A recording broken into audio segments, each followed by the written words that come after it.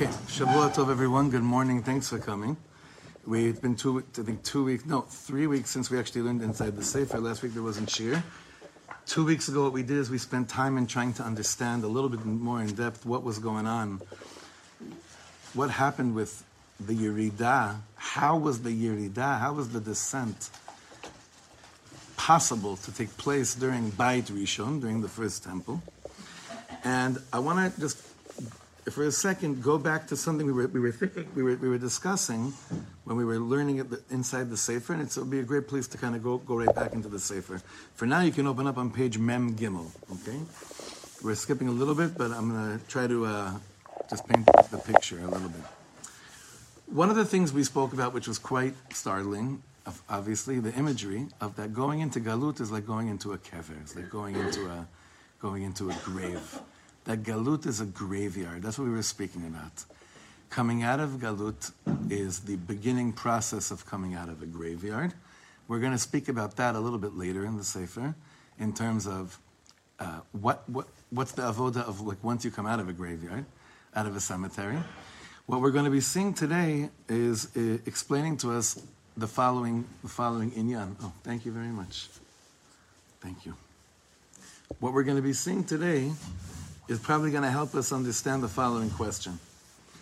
If we spend 2,000 years in a grave, how in the world does anyone stay alive if they're 2,000 years in a grave? And to what extent of life was there really, if it was so deep into a grave? How could it be? So, one of the statements that I know, at least for myself, that I really had a hard time with growing up was the following statement, that from the day that Hashem destroyed the Beit HaMikdash, En lo ela daled amot shel halacha bilvad. Have you heard that statement before?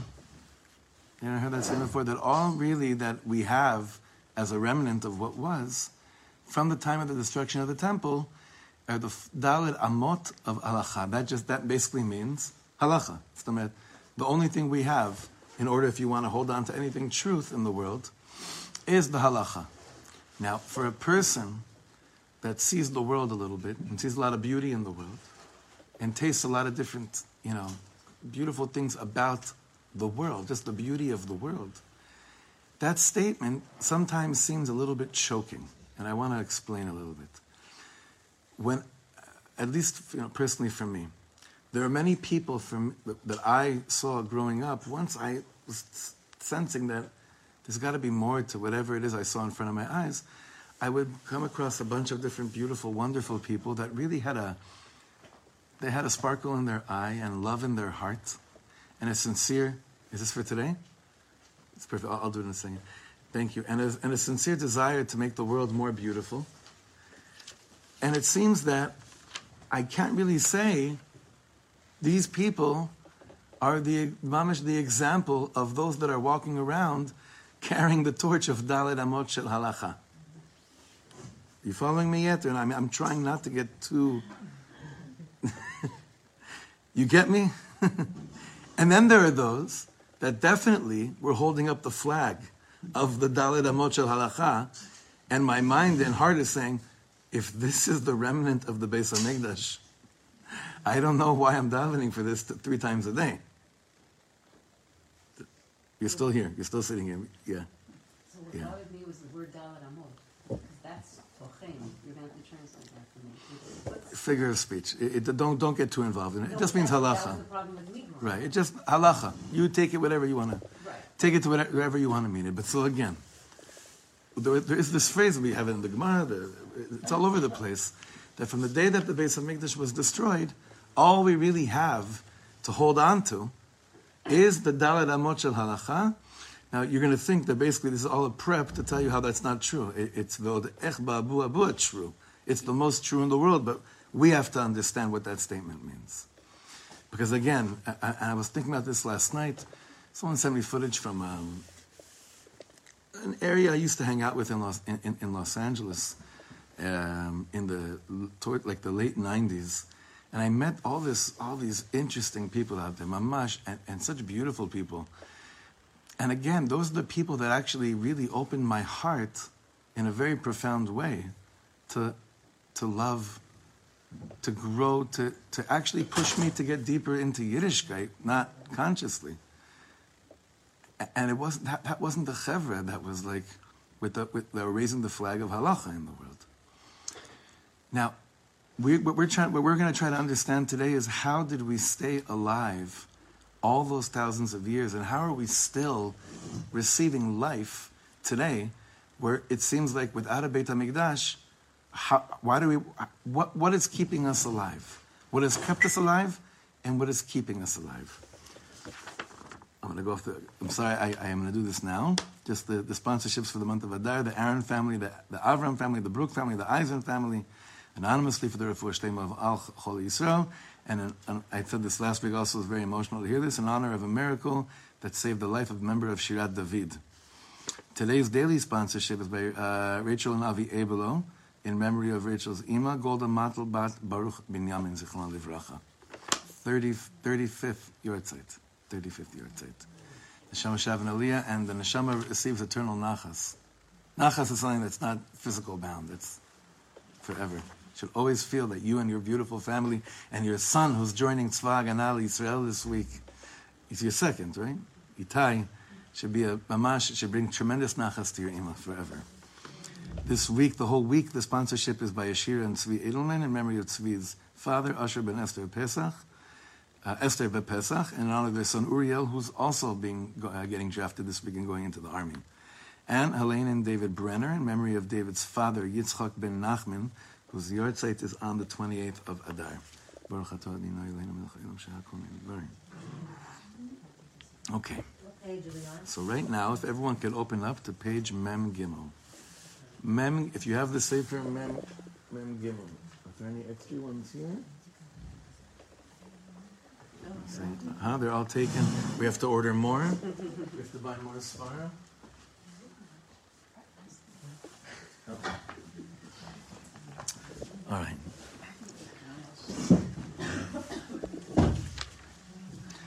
So again, what we're going back to right now is trying to understand how it was possible to stay alive.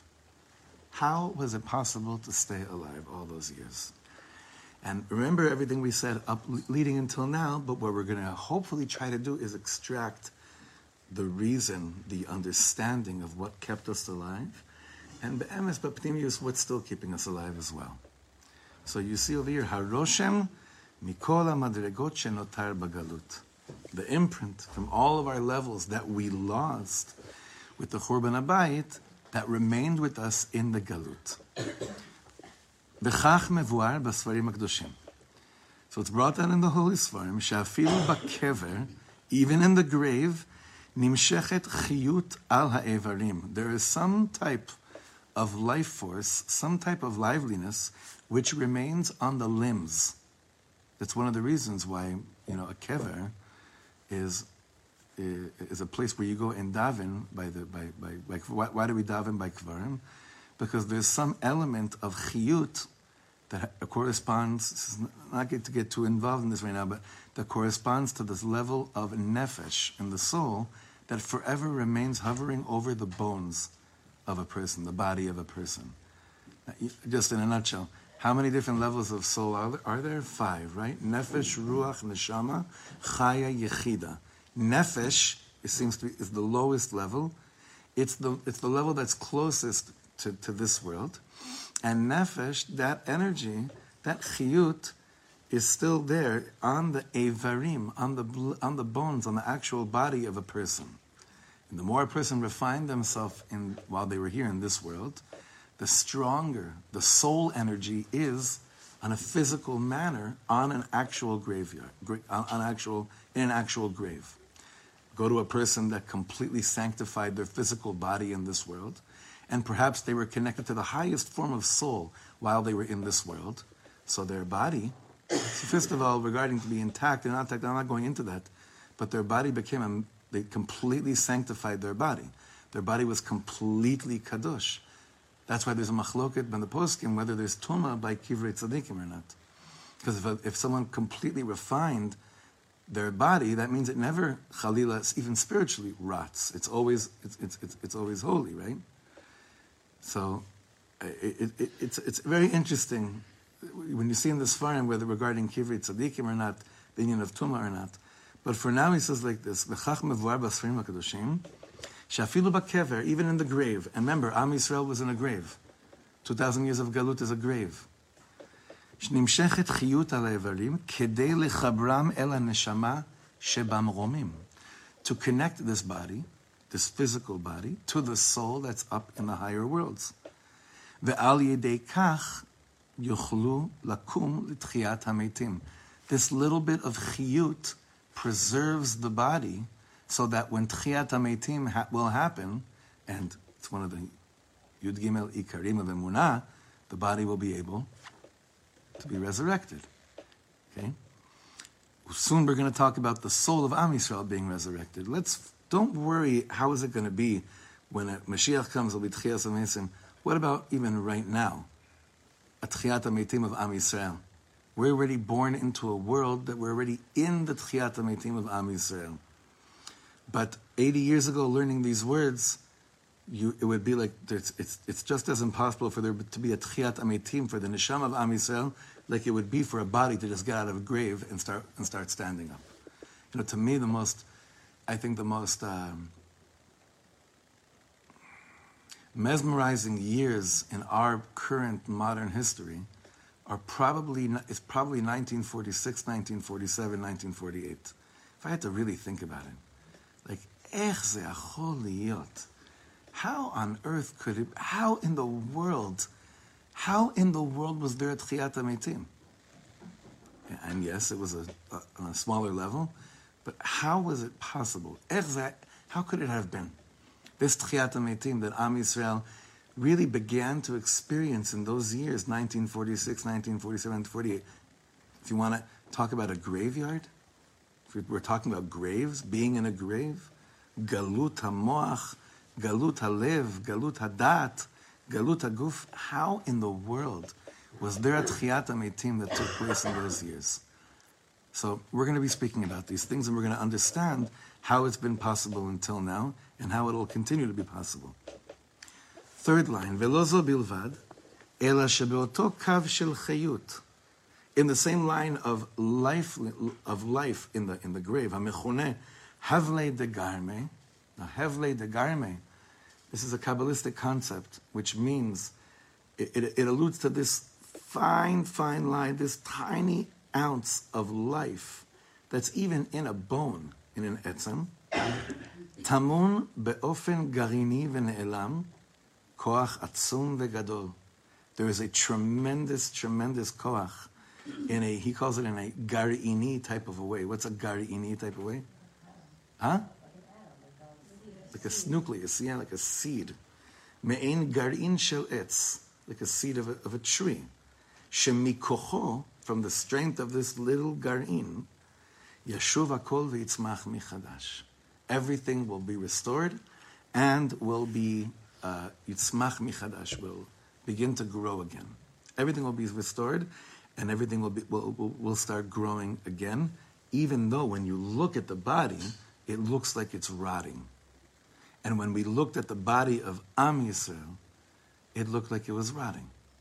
Sometimes, you know what could do that to a person? They're rotting.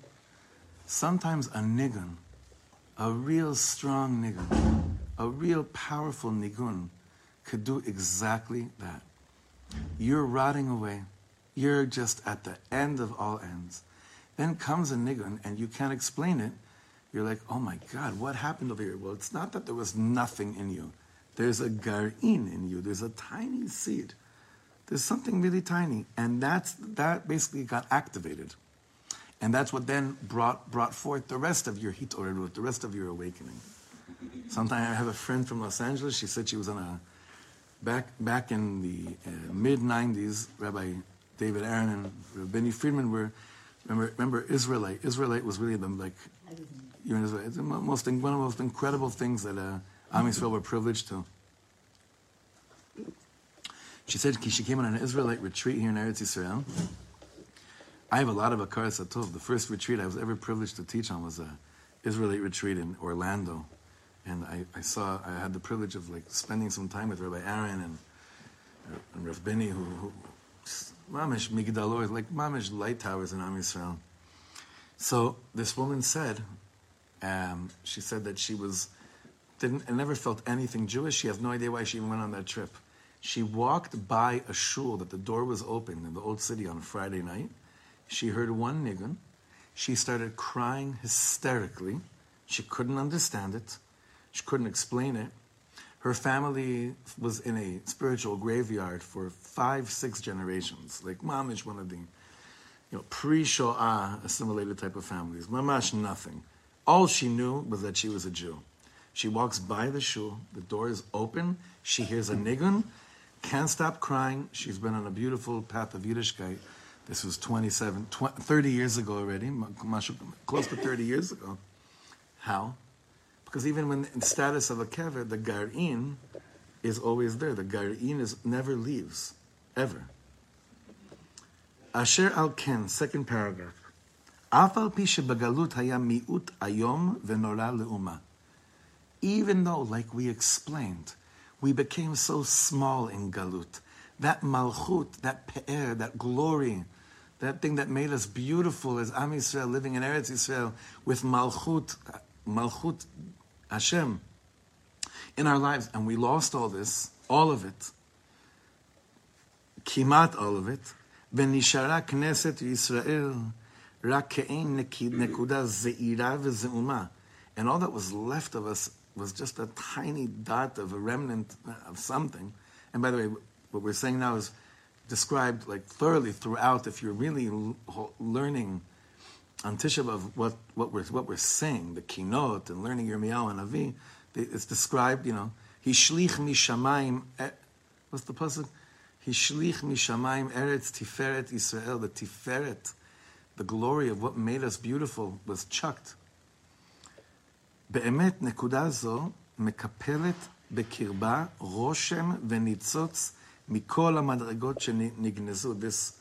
This seed point contains within it, it's a tiny seed, but it contains within it everything that was lost. Everything that was lost. כמשל ה-DNA, שגונז בקרבו את כל המידע הגנטי של הגוף. What's the DNA? When you check a DNA, what does it contain within it? All the genetic information of the whole body. That's what how would you call a piece of DNA? Like what's the term? A molecule, right? It has within it the whole, what's that? Amino acid. It's a chain of amino acids for what it's worth, but it's nucleus will work. I'll take your word. It's the whole, right? It has the whole, but that's what we eat. You and I have this. Our parents have this. Our grandparents have this. All of us have always had this. The DNA takes you back to your origin of thousands of years. Okay. Like exactly where region you're from. Mamash.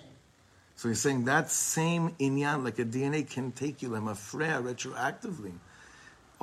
Back all these cycles, and God knows what we went through. This nekuda of chiyut, this nekuda of still being alive. Even when a German is shooting my mother, God forbid, in the head in front of me, which is something that happened, okay? It's just, gotta say it. Happened. Even when I had every reason to say it's over, there is something that was placed in me that I could never, ever really, fully, truly ignore till today, okay?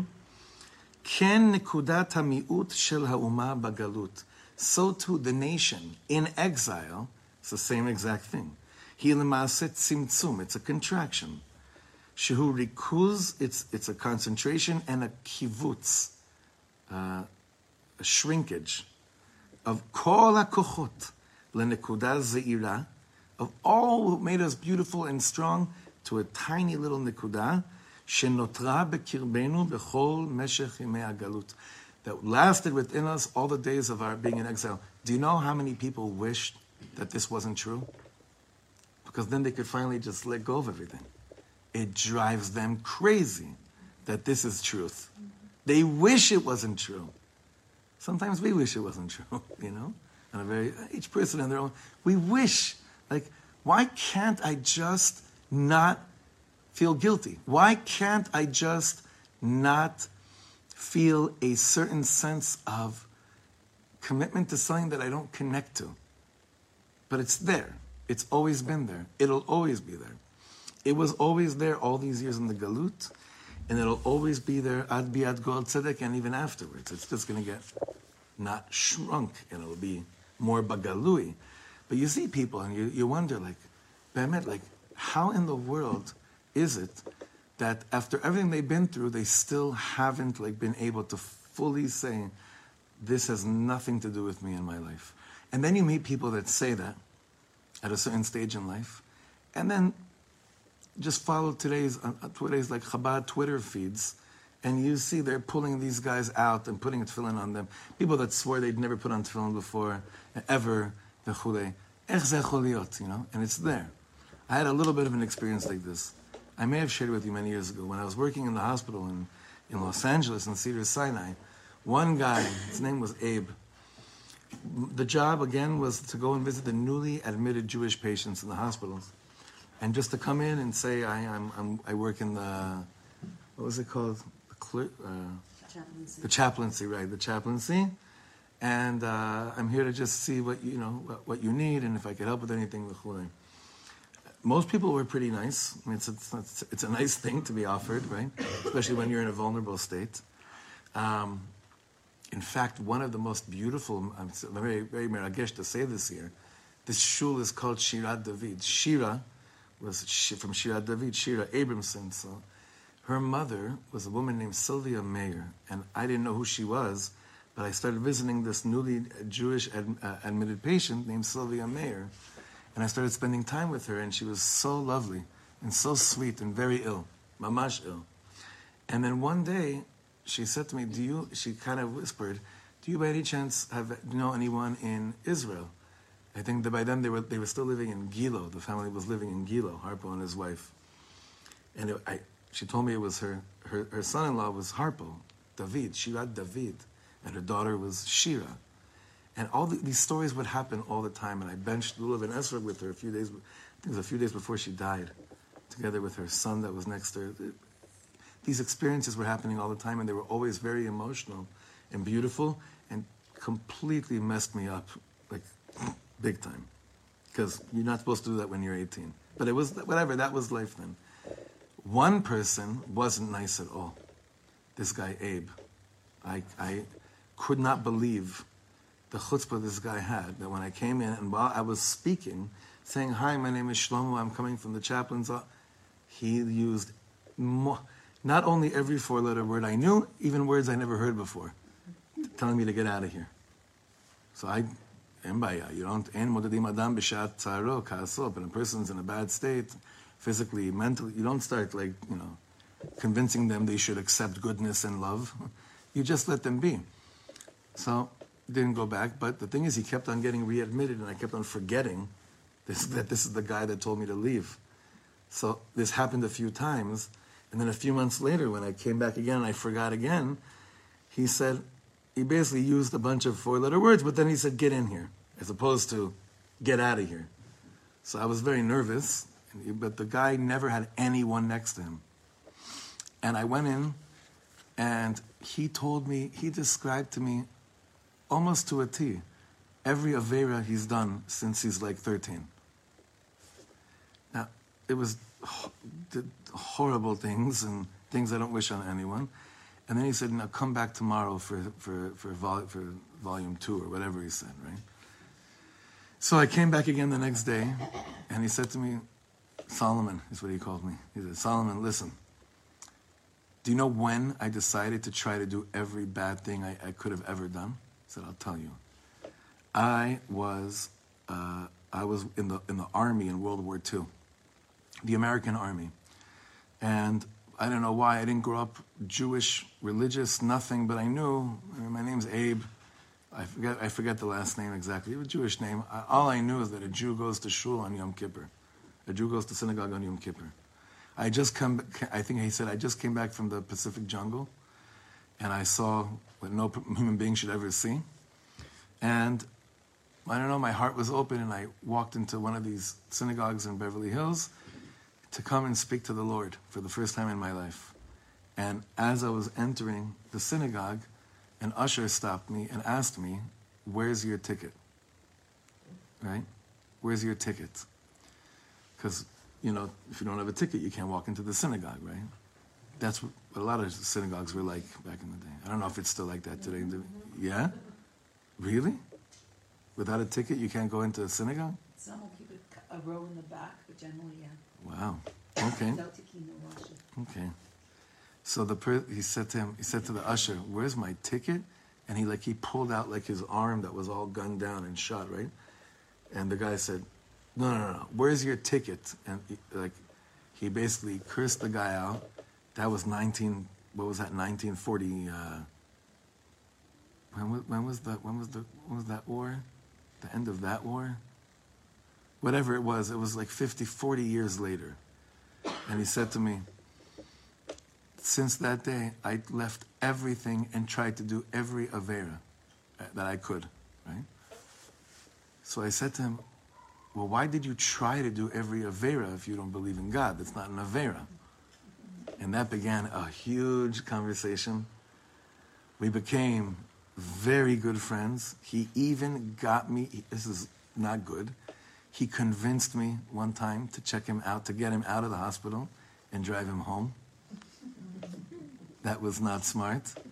He was checked back in by the one daughter that still talked to him. And she had a mouthful for me.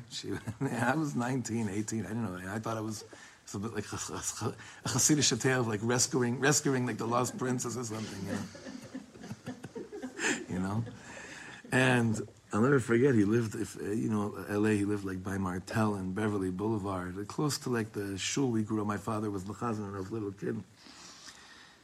But I'm thinking about him right now because even he couldn't explain to himself the gar'in, the seed that was in him. It's not logical. It doesn't make any sense. This is not a person that once used to have Shabbos, then he had a bad experience, and then he left. He never had any of it. But there was something still so deep down inside that he couldn't explain it. He was living in a total cemetery. Very sad story. He got checked in again a few days later, and I was like, okay, we're going to continue this conversation. His bed was empty because he died. He died. These things would happen a lot. That's why I'm saying it would totally. It was a very, very. It was a very intense time in life. What I would do whenever someone that I went to go visit was not there anymore because they died, I ran down to 4E. 4E is the fourth floor on the East Tower, which is maternity, and I would just walk around babies. I was just like, okay, that was that. You'd meet a lot of these type of people. You really would. You'd meet a lot of these type of people that it didn't make they couldn't explain it to themselves. And even though, we're so accustomed to living in this reality, it doesn't make sense either. This doesn't make sense.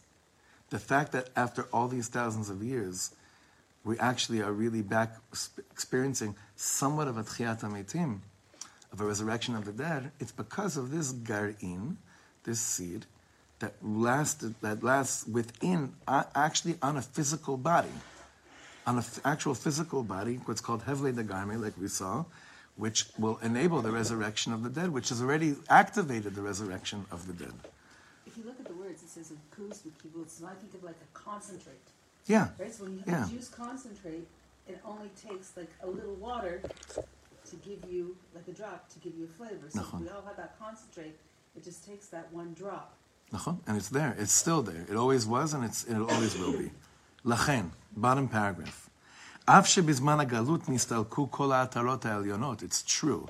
Don't get confused. Just because we had that seed, it didn't mean we were we looked like we used to look, or acted like we used to act, or experienced love and light like we used to in the time of the Beit HaMikdash.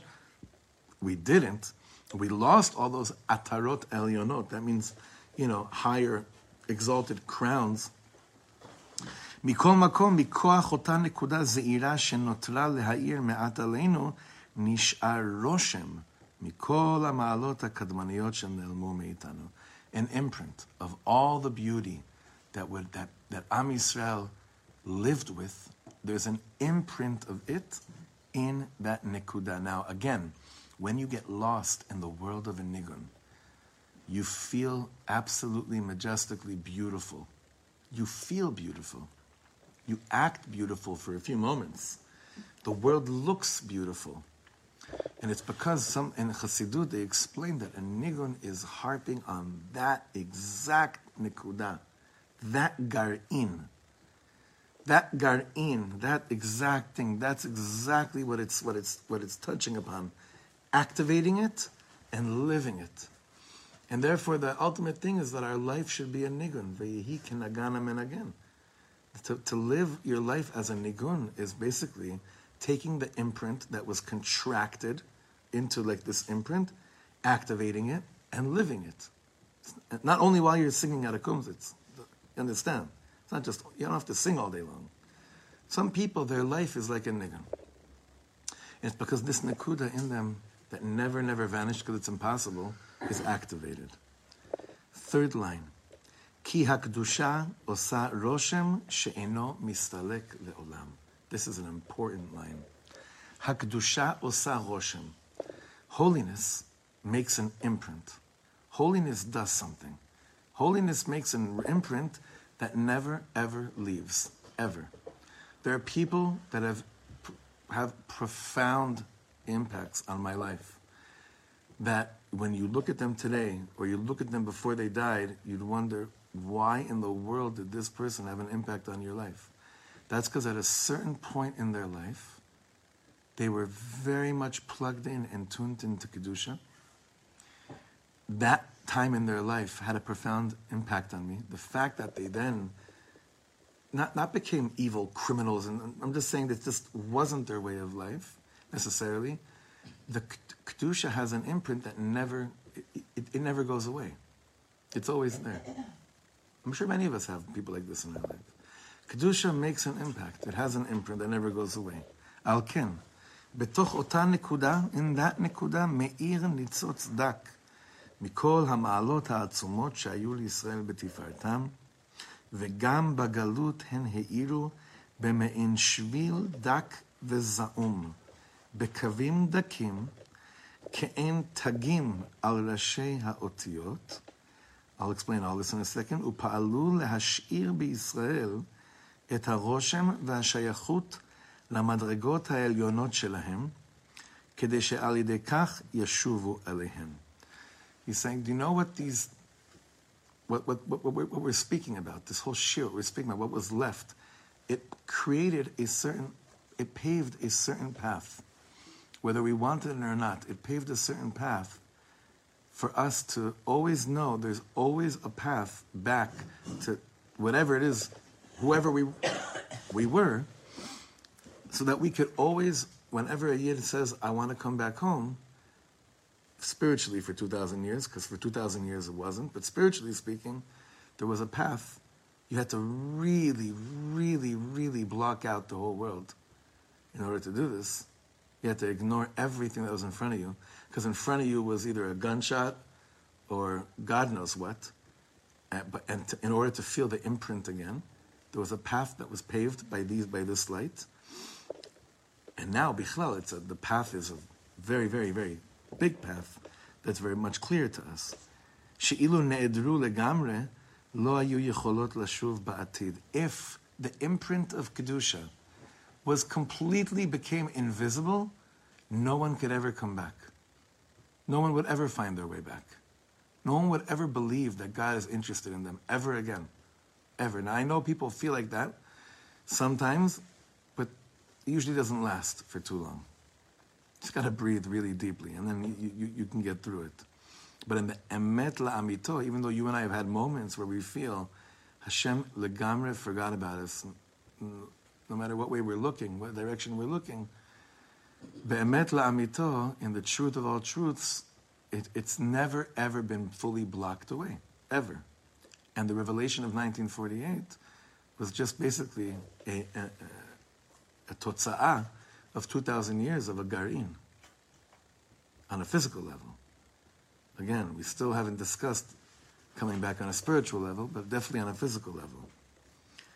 Dafka gnizatan, second to bottom line, דווקא גניזתן בצורה עצומה ונעלמת חקקה את נוכחותן בקרבנו, ורישומן פעל בעומק רוחנו ונשמתנו לדחוק בנו בכל גלגולי הגלות, ולהכשיר אותנו לחידושן והופעתן בגאולה השלמה שתבוא באחרית הימים. So Rav Sasson is saying something really special here. He says, Dafka, the fact that this seed has been concealed in such a profound way. When something is concealed that much, it means it's really deeply engraved inside of you. It's so deeply engraved inside of you that you don't even see it because it's mitachat lifnei hashetach. The fact that it's been so concealed, just meaning, again, what's been concealed? Who we are, what we look like when we're on, how we act, how we love, how we talk about Hashem. That has been so concealed for so many years because it's been, when you really want to hide something well, where do you store it? You store it in a place that no one would ever look for. Nachon? So shmutz. It's the same reason why Rivka sends Yaakov when she wants him to run away from Esav. Where does she send him to? Lavan, the shmutz of all shmutz. Why? Because it's the last place that Esav's going to look for him there. He says, well, I know my brother. He's going to go to shuls. He's not going to go there. I know what goes on over there, right? That's in my DNA too. I know what goes on over there. It's the same exact thing. This light, and Chassidus comes and says, that's why what we're trying to do now is to lift the sparks where? In the places they were concealed. Where were they concealed? In the darkest places in the world, because no one would ever look for them there. But dafka, it's those places that we can go back, reconnect to it, and find our path, begin our path back way home. And he says, the lashon that he uses here is very interesting. On the next page, on Memdalid, leachshir otanu lechidushan. That means to prepare ourselves for the chidush that it's going to play in our life, and how it's going to appear with the geula shlema shetavo ba'acharit hayamim. Zot omeret, when the geula shlema comes, what we're doing in this shir is that I don't want any of us to be shocked that it's A, going to happen, B, who's going to show up at the table, and what part of us is going to show up at the table as well. This is a hachshara. Hachshara is not a word just for kibbutz, where you go to hachshara on kibbutz, right? The Piasista Rebbe already has the sefer hachsharat avrichim. What is hachshara? What does it mean? Training program. Training, preparation. This is training us to live with a geula mindset. That's what this is. So up until now in this year, what are we speaking about? We're speaking about the fact, how could it be that we didn't get totally lost? Ech zeh chol liot. How could it be that it didn't get totally lost? When you plant a seed into the ground, and it's about to, begin its process of producing what will then become a massive tree, it is so easy to give up on the thought that there'll ever be a tree coming out of here. Why? Because where do you put it? It's in dirt, and it gets disintegrated into dirt. This seed that we left Yerushalayim with was planted in the dirt of the dirt, of the dirt, of the dirt. A Jew was kind of sensitive to it on a certain level.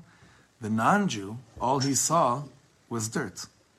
All he saw was complete destruction and a churban. So he said, let's just finish it off once and for all. It's already there. It's dead anyway. It's like we're in the kever. Let's just close the coffin, like nail it and put it all the way down inside. A geula mindset is that's not the story at all of Galut. That's not what happened. It's true. It felt like a graveyard. With it, though, we had that garin in our physical bones. No matter what anyone told us, and no matter what the illusion of the world was, making us feel. And at times it was pretty intense. And it still is pretty intense. What time is it? Okay. זה מה שמצינו בזמן הגלות שהיו בישראל צדיקים בעלי רוח הקודש.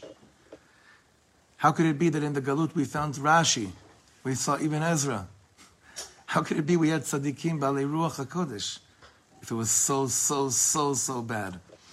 Shehu nitzot zeir me'or nevuah. They were a little bit of a spark of the light of prophecy. She'af shelo hayta nevuah. Okay, there wasn't prophecy. Ve'en chazon nifratz. Hine me'at min ha'me'at. Sarid roshem midavar gadol. A remnant of a big thing. He'ir batzadikim shel b'Yisrael. Was shining into the tzaddikim of Am Yisrael. Ve'natan bahem ruach hakodesh mile'ela. And it provided them from above with Ruach HaKodesh. וכן היו בעם ישראל ניצוצות וגילויי חיים מכל אותן הבחינות שהיו בנו בהיותנו בארצנו ובשלמותנו. There was also in Am Yisrael sparks of the revelation of life from all the aspects that we once had when we were living in Eretz Yisrael. We had Beit HaMikdash, we had Yerushalayim, v'chulei. We had it all, right? Once upon a time. Throughout the years, every so often, there'd be someone who seemed that they were like untouched by the dirt. It seemed like they were untouched by the dirt. Let's give other examples. Who else over the 2,000 years of Galut seemed like, it's just like amazing, like they actually had access to what we once had? Huh? Rebbe Elimelech Lizhansk is a pretty good example. The Baal Shem Tov. It's okay. In every generation, there was somebody There was really saw what was going on. 100%. Rabbi Yosef, the Arizal, Rabbi Yosef Karo. I mean, we know this to be fact. There was these light that still existed, no matter where we were going.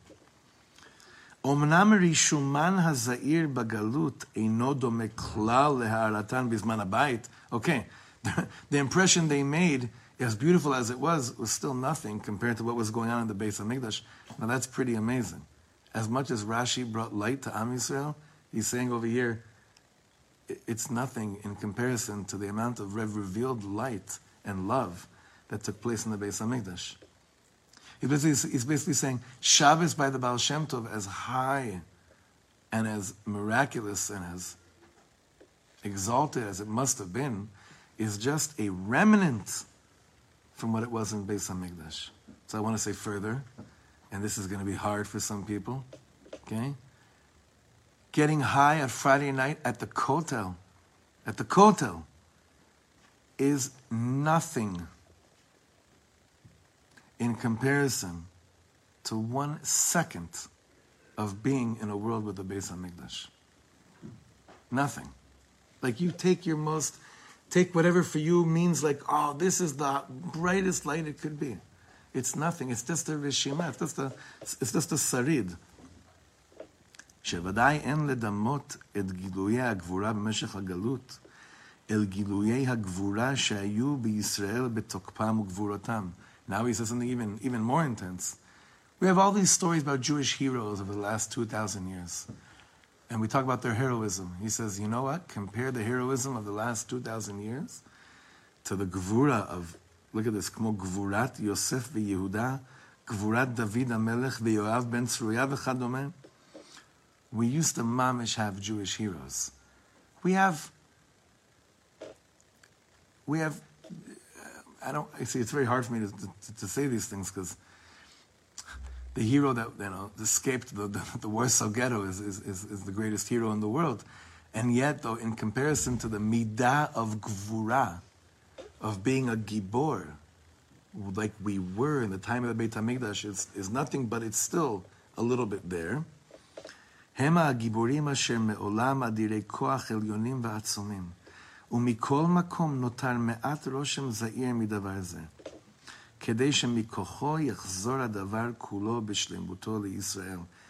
He's saying, eventually, us being giborim will fully be restored to Am Yisrael in the zchut of our access to the gar'in of gvura that we've had all these years. Let me ask you a question. Do you feel like Am Yisrael is plugged into the midah of gvura today? Or do you need to do you need a definition for the midah of gvura? Did I lose everybody? The midah of gvura. What does it mean to be a gibor? What does it mean to be a hero? You tell me, what does it mean to be a hero? Huh? What'd you say? Strong. Is Am Yisrael strong today? What do you think? Yeah? But it's In how relation to what yes, today, I would say no. We're so divided that we're so weak. There are times, the mother loses the children and has a baby and months later and they're up. Because at times, Right. we're strong. We don't have a choice to not be strong. Right, but the type of strength that we're speaking about is not because we don't have a choice.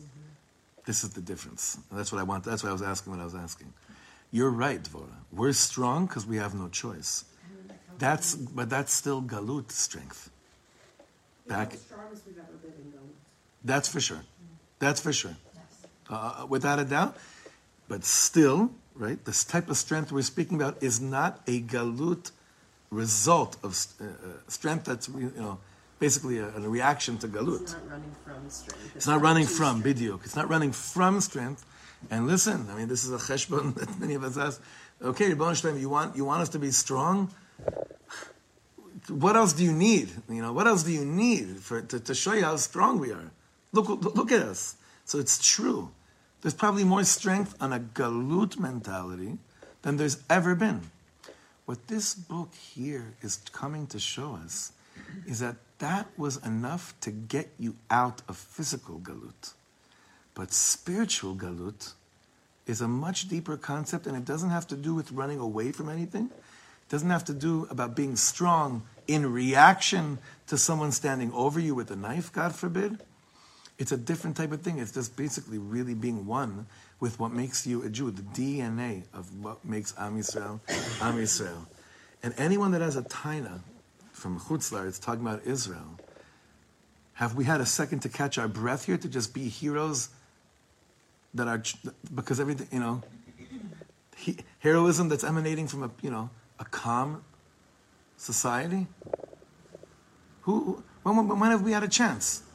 Since we came back here, have we had a chance to actually become heroes the way that he's speaking about it here? Not yet, but the gvura that we're so tapped into, that our chayalim are tapped into, where does it come from? It's this DNA. It's this gar'in that eventually, when we become full, complete heroes, it's in the schut of those that tapped into gvura, even the type of gvura that we're talking about, which is like galut type of gvura.